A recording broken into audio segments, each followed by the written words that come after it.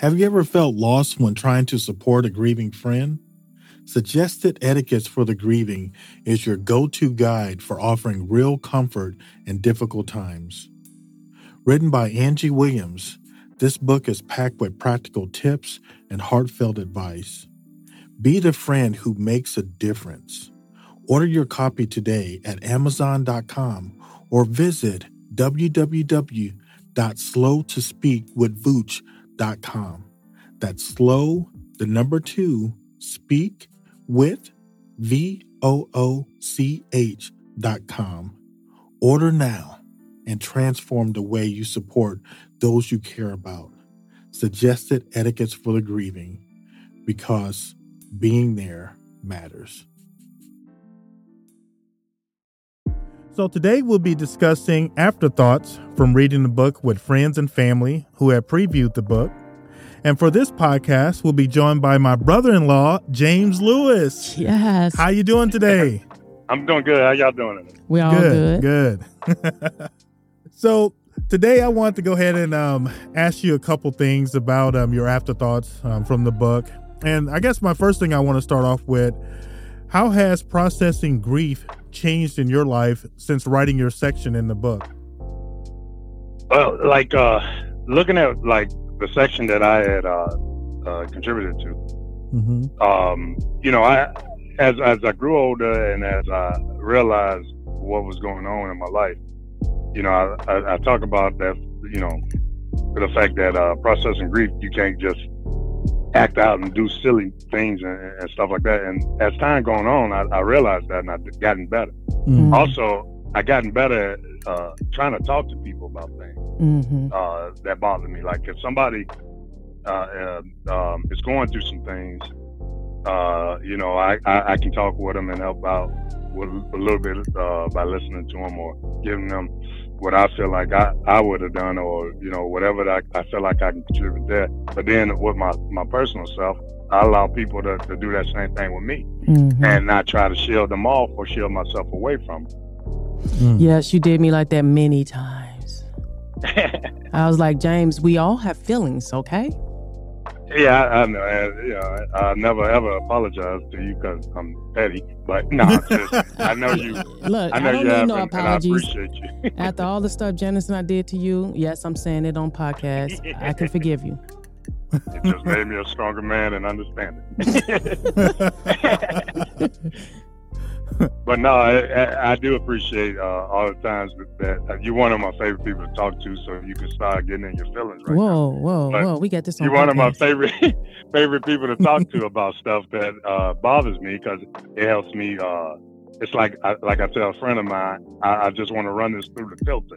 Like running my thoughts through you is like running it through a filter, because I know I think about things kind of in a wacky way, but you think about things in a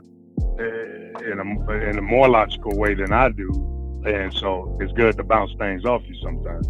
It's reciprocal. I must say that, because there have been times, especially coming from a male's point of view, I tend to run things by you because you and I tend to think very similar, and then also you help me to take the girl out of it or the feminine portion out of it, especially when dealing with our nieces, with our nephews. So it's reciprocal. So thank you. Appreciate it. Now, James, was there a chapter in the book or even on the podcast that sort of stood out to you? And if so, please explain why it stood out to you.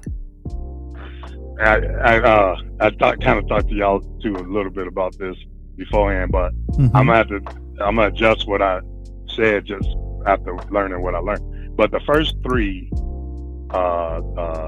etiquettes, they kind of reached out to me because I kind of wasn't getting the fact that I was actually getting this information out of my sister.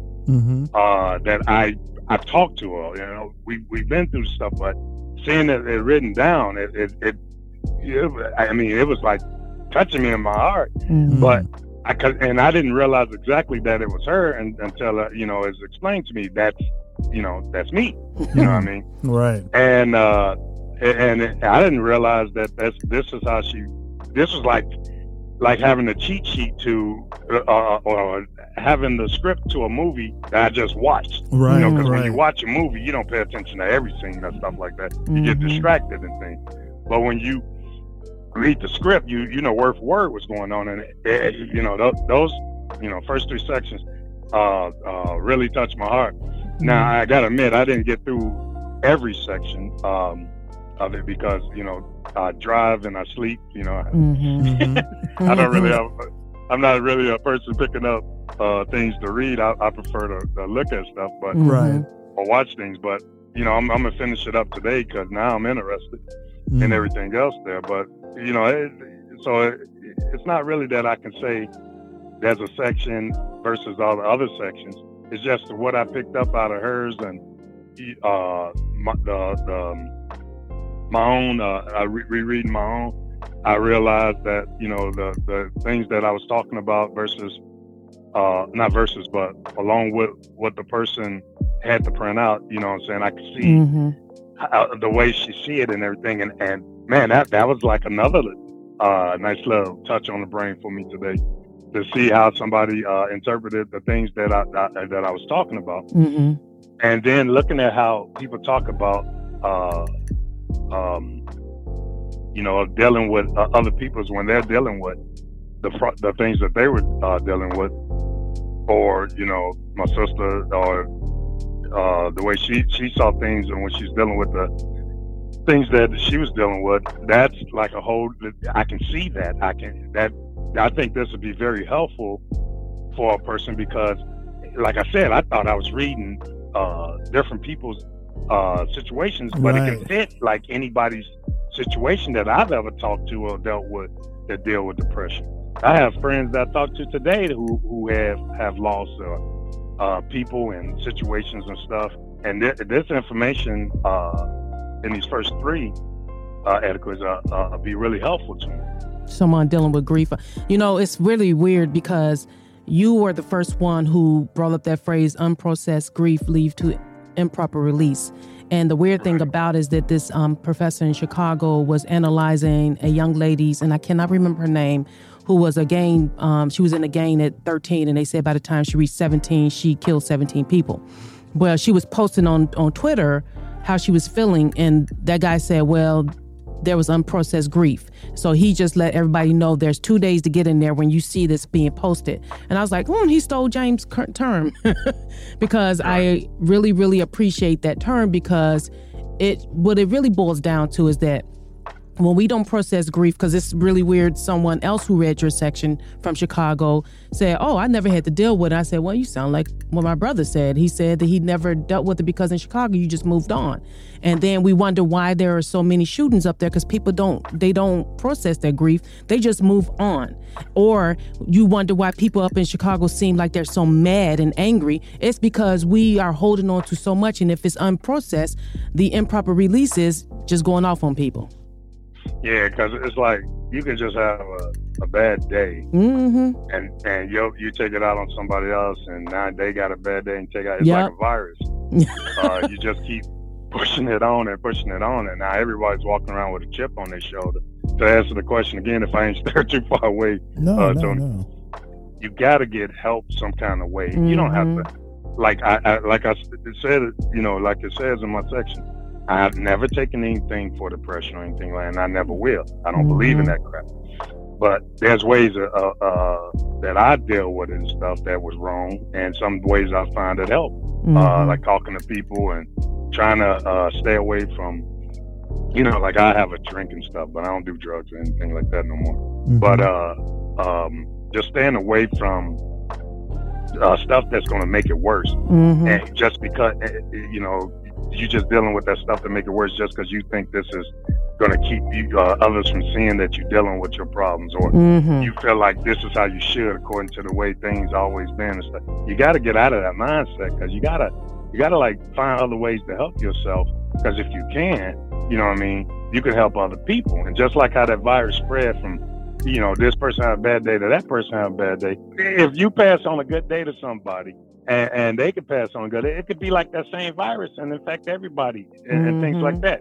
And what got caught up in my head is just this morning, I went out and I grabbed a few groceries that we needed here. And, I'm walking in the store, and there was an older lady in the store. And she just stopped, and she started talking to me, and I was talking to her, good morning, pleasantries and stuff like that. Put a smile on my face. Right. I don't know if it put a smile on hers, but that little bit of smile, you know what I'm saying? Depends on what her color was. Was she holding her purse?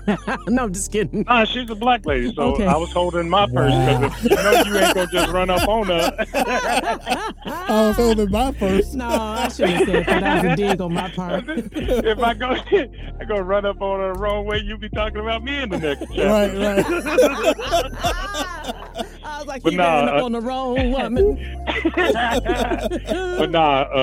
But she's an older black lady and things like that. She actually reminded me of grandmama too. I wish I could have shared her with you.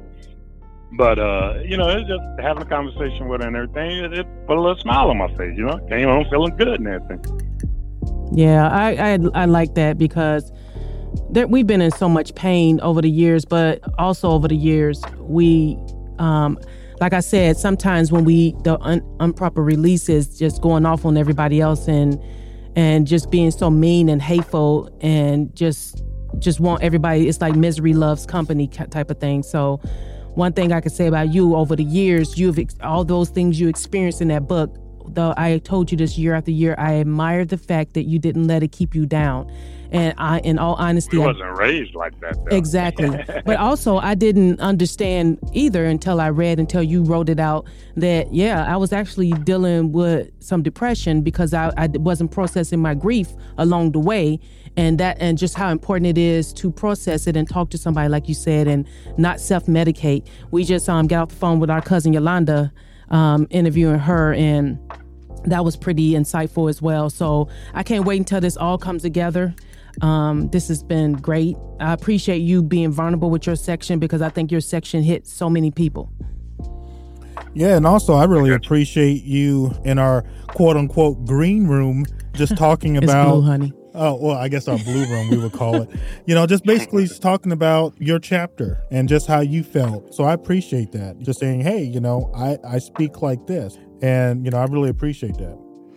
Yeah, because I try, like anybody listening to us talk, I try to, get a chuckle out of people. I always like comedy. I like making people laugh. And that I was talking about, I have friends that they go through things, but when they call me, they know that I'm going to talk to them and stuff like that. But sometimes I slide a little chuckle in there and get a little chuckle out of them. I think that helps people. You know what I mean? Not to force it, but to just talk to them in such a way to show them that you're feeling positive about this experience that you're having with them. And if you can get them to smile just a little bit in that conversation, I think that's helpful. Not forcing it. Not all just hitting them with a joke and a joke and a joke. But just the way that you communicate with them, if they have a pleasant time talking to you, I think, because they wouldn't call you if they didn't need somebody to pick up their spirits. You know what I mean? Yes. James, one thing that's good is just that listening component. And then when you're listening, like we talked about in the book, there's two ways of listening. You're listening to the person talk to you what they're actually saying, and then you're listening and kind of reading the room. And when that joke needs to be said. And I'm the same way, because our father was like that. Right. That's where we get it from. Because he was the master of that. I know you didn't work with him, but you had to see him around people to know why I am the way I am. You know what I mean? Yeah, you act just like him and sound like him. So, in wrapping this up, I want to know, what's your biggest takeaway after reading the book and listening to the podcast? What would be something that you would want the listeners to know about the book, and what's your biggest takeaway? I think we talked about this a little too in the blue room or whatever. Yeah. I did say green room, but then I was corrected. Yeah, it is blue. It has blue curtains in it. Yeah. You remember you helped. Yeah, you helped set this up for me. Oh, I did. Yeah. When you came. Oh, to yeah. visit. When we was. Yeah. I remember. The biggest takeaway that I think I got from is, no matter if it's a tiny thing or a large thing, things going to affect your life that's going to bring you down. But it's no guarantee. There's no way of telling how it's going to affect you and no guaranteed way of fixing it. You know what I mean? Yes. But it could be something as small as stepping on a thumbtack. You know what I'm saying? To watching members of your family get massacred or something nuts like that. But it's no telling how something is going to affect you, and there's no telling on how things are going to fix that. But the biggest thing is, if a person going through something, I think the least they can do to help themselves is to not cut themselves off from the world and to start trying to listen to or trying to figure out ways of getting out of that situation. You can't sit and do nothing. You got to do something. You got to try to do something, because depression, grief, and all that stuff, it'll get on you so heavy sometimes that it'll have you thinking crazy thoughts. Yep. But it's all about what you do to fight out of it. Even if you don't feel like fighting no more, fight anyway, just because you can, or just because you feel like it's something to do for today. Just try to find a way to just keep fighting out of it. You know what I mean? Because if you don't, you're gonna continue the virus. Somebody else is gonna get depressed because they lost you. You don't know how important you are to a person until you see how important you are to a person. I was talking to you earlier, you know what I'm saying? I didn't, I never really thought about how helpful I was in the conversation with you. I was just talking to you because you're my sister. It was like one of the joys of life to be able to talk to you. But you gave me a compliment. Now I feel like, hey, I did my job and she owed me money. But other than that, but listen, that support, but you never know. That support with somebody who's depressed or going through it is important too, because these people are. It takes two, because sometimes when you're depressed, you just feel stumped, and so I like the way you said, okay, I'm going to reach down into this hole that you fell into, but just put your hand up at least so I can pull you out. Right. Yeah. You see how you summed up everything? That's what I'm talking about. At least, give it just try. Don't just sit there, try. I know that's not nice to say or whatever, or I don't know, but try. That's all I'm saying. And I wish we had a hotline for suicides, but there's hotlines out there, and the individuals, I work in the industry where they deal with stuff like that, and you do not have to give your name if you want to be anonymous, and you can just call in and just talk to someone.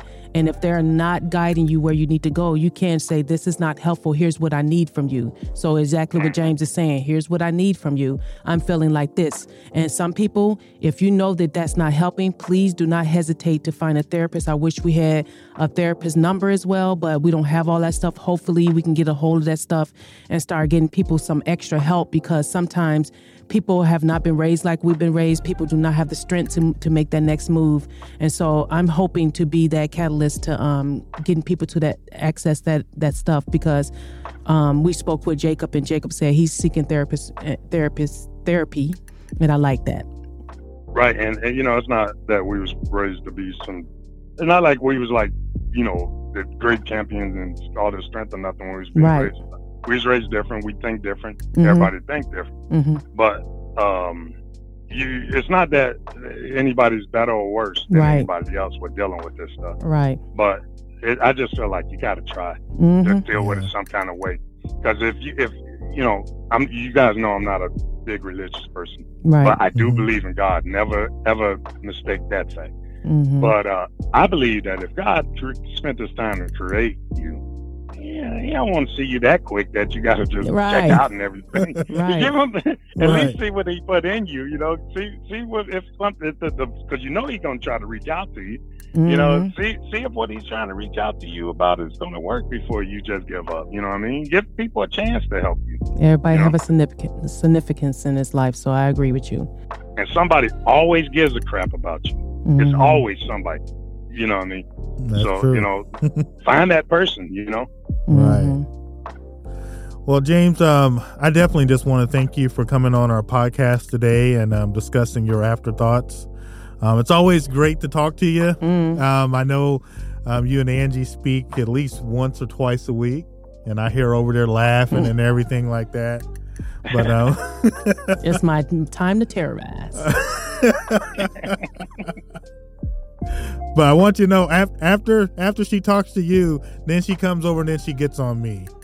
I tell her, y'all be trying to be like that? I tell her, you got to fight. You want to fight somebody, you bring it over here. That's I'm just kidding. I'm just be messing kidding. with him. You see how our life was. She's so serious.